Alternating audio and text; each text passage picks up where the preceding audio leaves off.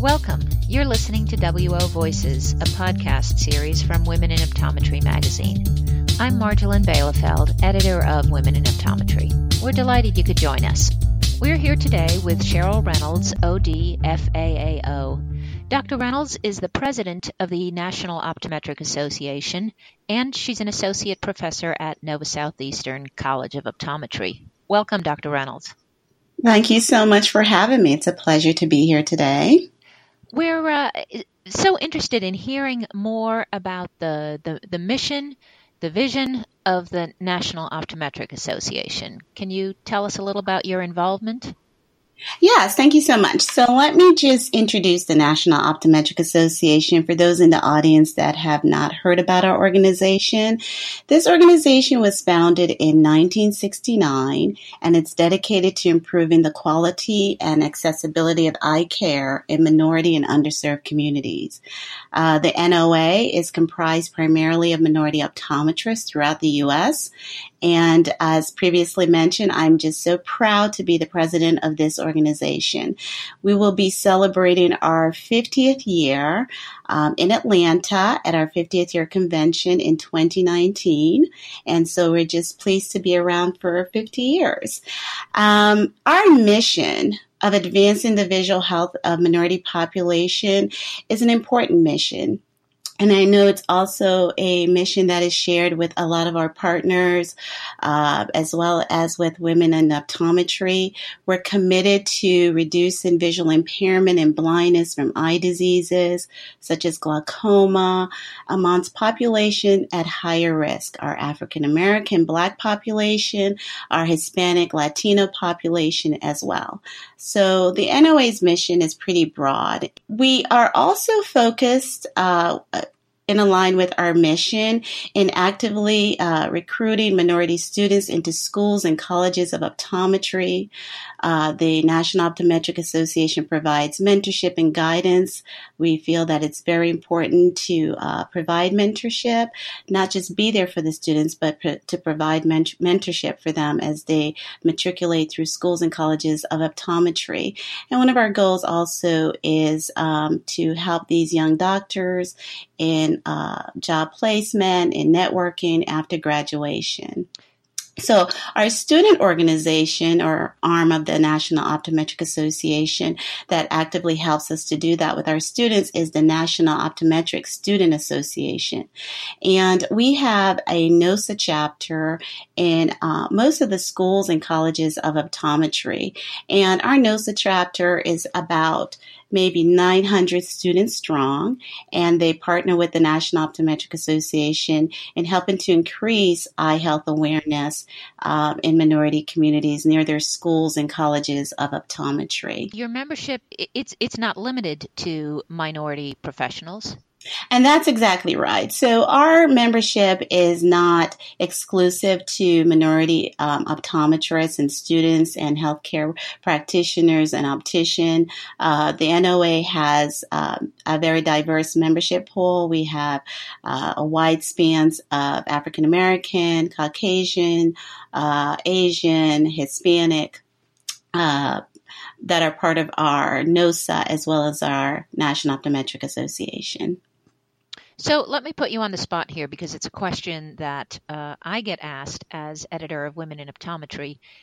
Why is it necessary to have an organization such as the National Optometric Association?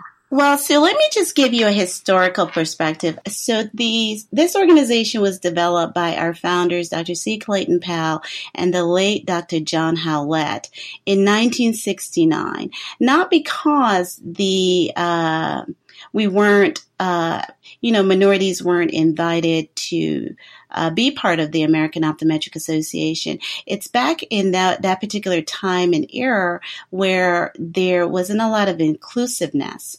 And some of the issues were that the minorities, optometrists at that time were not fully participants in some of the organization. In fact, back in those days, some hotels that hosted the convention wouldn't host the minority members of the optometric field. So optometry has been a profession similar to most profession where you've had some groundbreaking members that have gotten into the profession in the early stages and have fought the uphill battle to be included.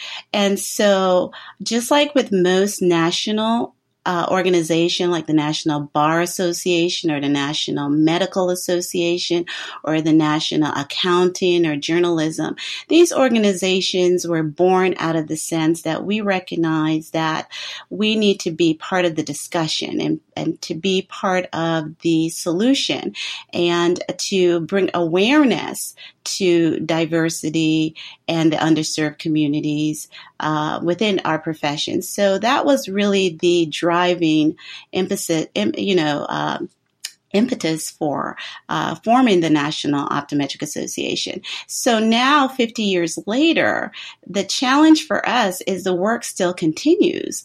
There are still, our patient population is very diverse, but diversity continues to be a challenge. Studies after studies, the healthcare field, as far as our patient demographic, continue to be a very diverse field. But when you look at healthcare providers, that continues to be a challenge. In fact, a recent study by CMS, which is our Center for Reporting for Medicare, found that minority health disparities continue to impact several qualities and access to healthcare, patient communication, and chronic disease management. And so I think it's just important to have the NOA continue to be that advocate for improving diversity, but not just improving diversity within the profession of optometry, but increasing inclusiveness, because you can have diversity but not have inclusiveness. And when you look at the profession as a whole, women have made great strides. When you look at the optometric schools, I would say 50% of the classes are females. So women have done a very great job, and I think that Women of Optometry was born out of that to continue to be a voice for women within the profession. And similar to that, the National Optometric Association continues to be a voice for diversity and inclusiveness within the profession of optometry. So are you supporting, cultivating the leaders of the optometric profession? So that is our goal. So as incoming president of the NOA, one of my goals is to continue to partner with our partners in the American Optometric Association, the American Academy of Optometry, ASCO, to continue to address the issue of diversity and inclusiveness, to be part of the discussion on how we can best address this very important issue.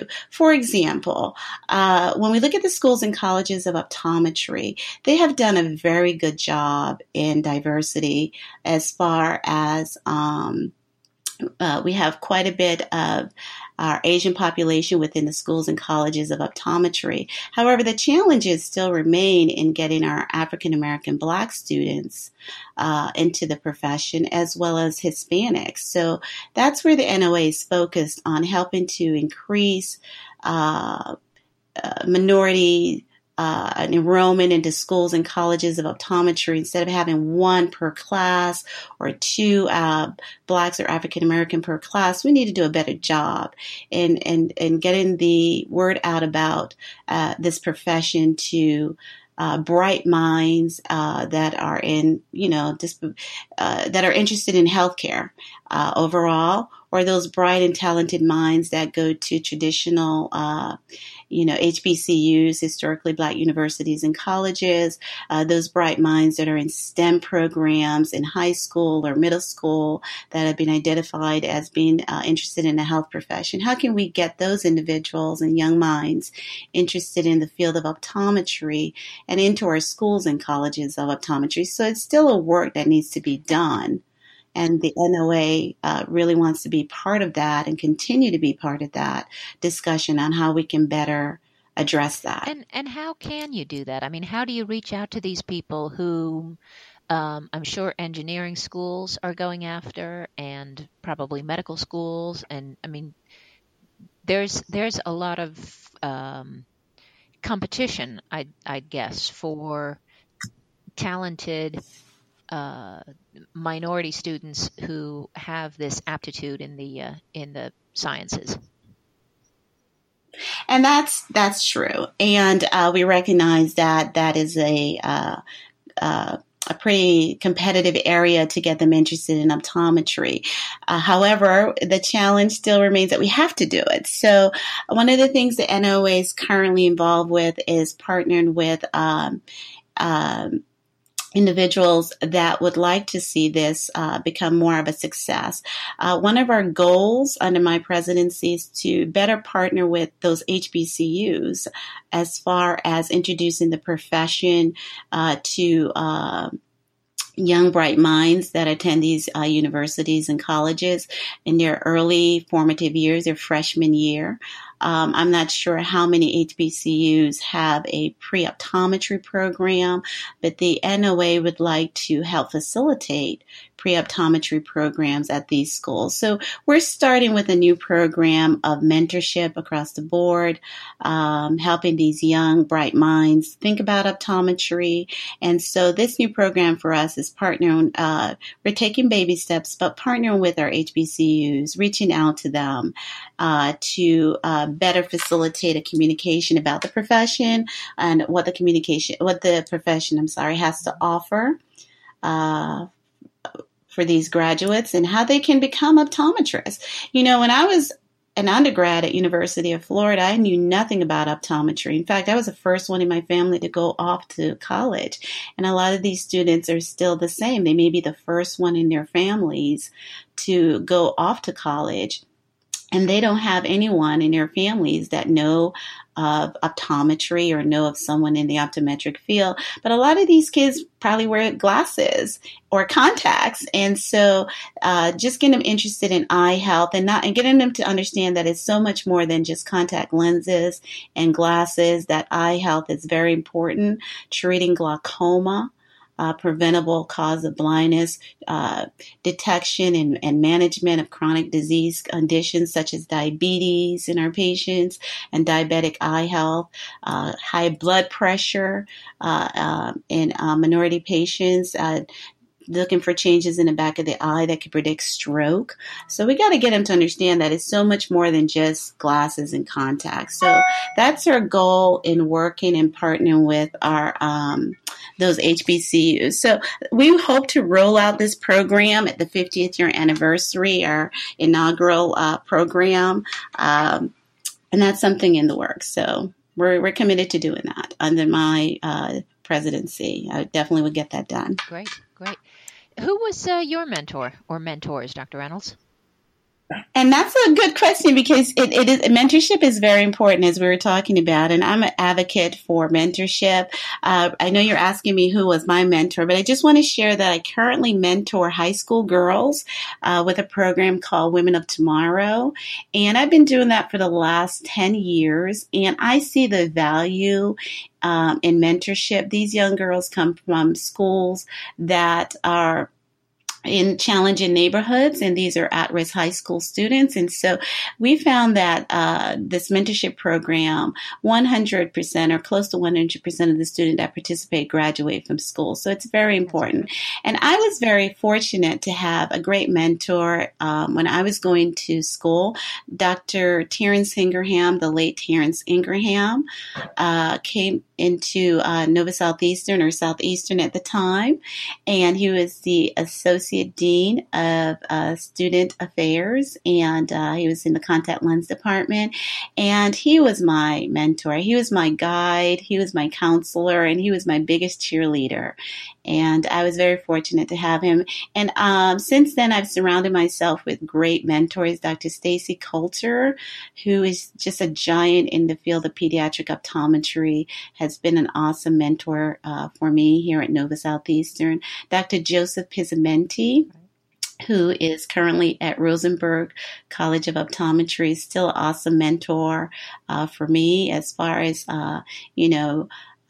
continue education and speaking and just support. So I've surrounded myself with a lot of great mentors. Dr. Diana Scheckman, even though we're about the same age, her and I banter back and forth, and she's a great mentor as well. So I've been fortunate to have some really good mentors in my life. And that kind of shows that the mentoring continuum doesn't necessarily end and pick up somewhere else. I mean, you can be both mentor and mentee at the same time.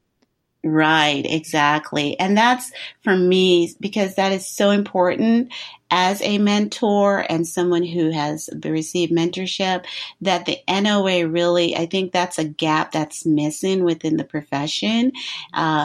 The challenges for the doctors is finding the time to speak to young doctors. And a lot of time when they have their private practice, there's that next generation that works in their office that they encourage to go to schools and really advocate for the profession. So in some small way, they are doing mentorship. But I know it's just challenging for them to step away from their practice and say, they're going to spend some time with a young, interested mind in the field of optometry. But I think it's so critically important that we have the mentorship, and that's why I'm an advocate for it, and that's why that's something I want the NOA to really strive to do, because I see the value of it being a mentor, and I see the value of it being a person who received great mentorship. So if somebody is interested in reaching out to the population of minority candidates, how do they do such a thing? So, they could definitely contact me at Nova Southeast University, sreynold@nova.edu, or SREYNOLD@nova.edu. I think the first step is to probably identify schools and colleges within their communities that are dedicated to, minority students. In fact, even universities like University of Florida I went to University of Florida. I'm a Gator, and they had an Office of Minority Recruitment at University of Florida. And so you could reach out to those programs or those offices and just let them know that you're interested in being a mentor.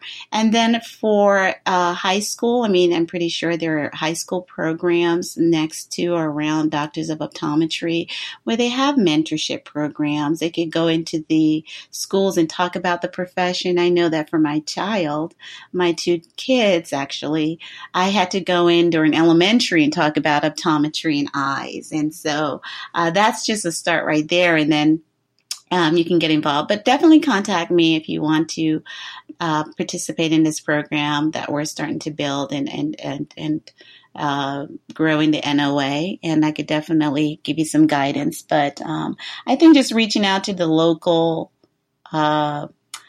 schools and local colleges and seeing if they have a minority office that you can reach out to. That's great. Because as you mentioned, for so many of these students, if they are of any ethnic background, of course, if they are first generation college-bound students, it's not just grades. There's so much to get used to in that idea of going off to college and what you have to buy and how to structure your time, and it can be overwhelming.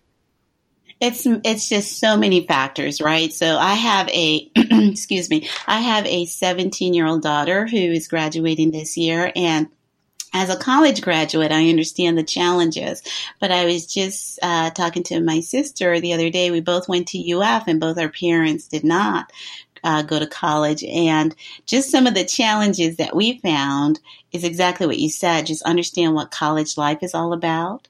Books and scholarships and financial aid and college, a dorm versus an apartment. Those important questions that kids always ask, you want so much, but it's just understanding college life and what you need to do as far as when you get to college, what classes and how the process works. The first 2 years you get your associate, the next 2 years you're working on your your degree. There's some dual enrollment program. My daughter was fortunate to be involved in dual enrollment at a local community college here in South Florida. So she has a little bit of college experience by participating in dual enrollment. And a lot of these minority young individuals probably never had that opportunity to participate in dual enrollment. So there are a lot of things that you have to talk to them about as far as college life. But I think one of the things that it's important to do is to just get the interest in them about optometry. Dr. Reynolds, thanks so much for telling us about the NOA and its mission and drive. Thank you for having me as well. Thank you for listening. I hope you join us again next time on WO Voices. If you'd like to be part of our podcast series, please contact us. You can email us at wovoicesonline@gmail.com or via our website, womeninoptometry.com, on Facebook at WO Magazine, or through Twitter or Instagram at WomenODs. See you next time.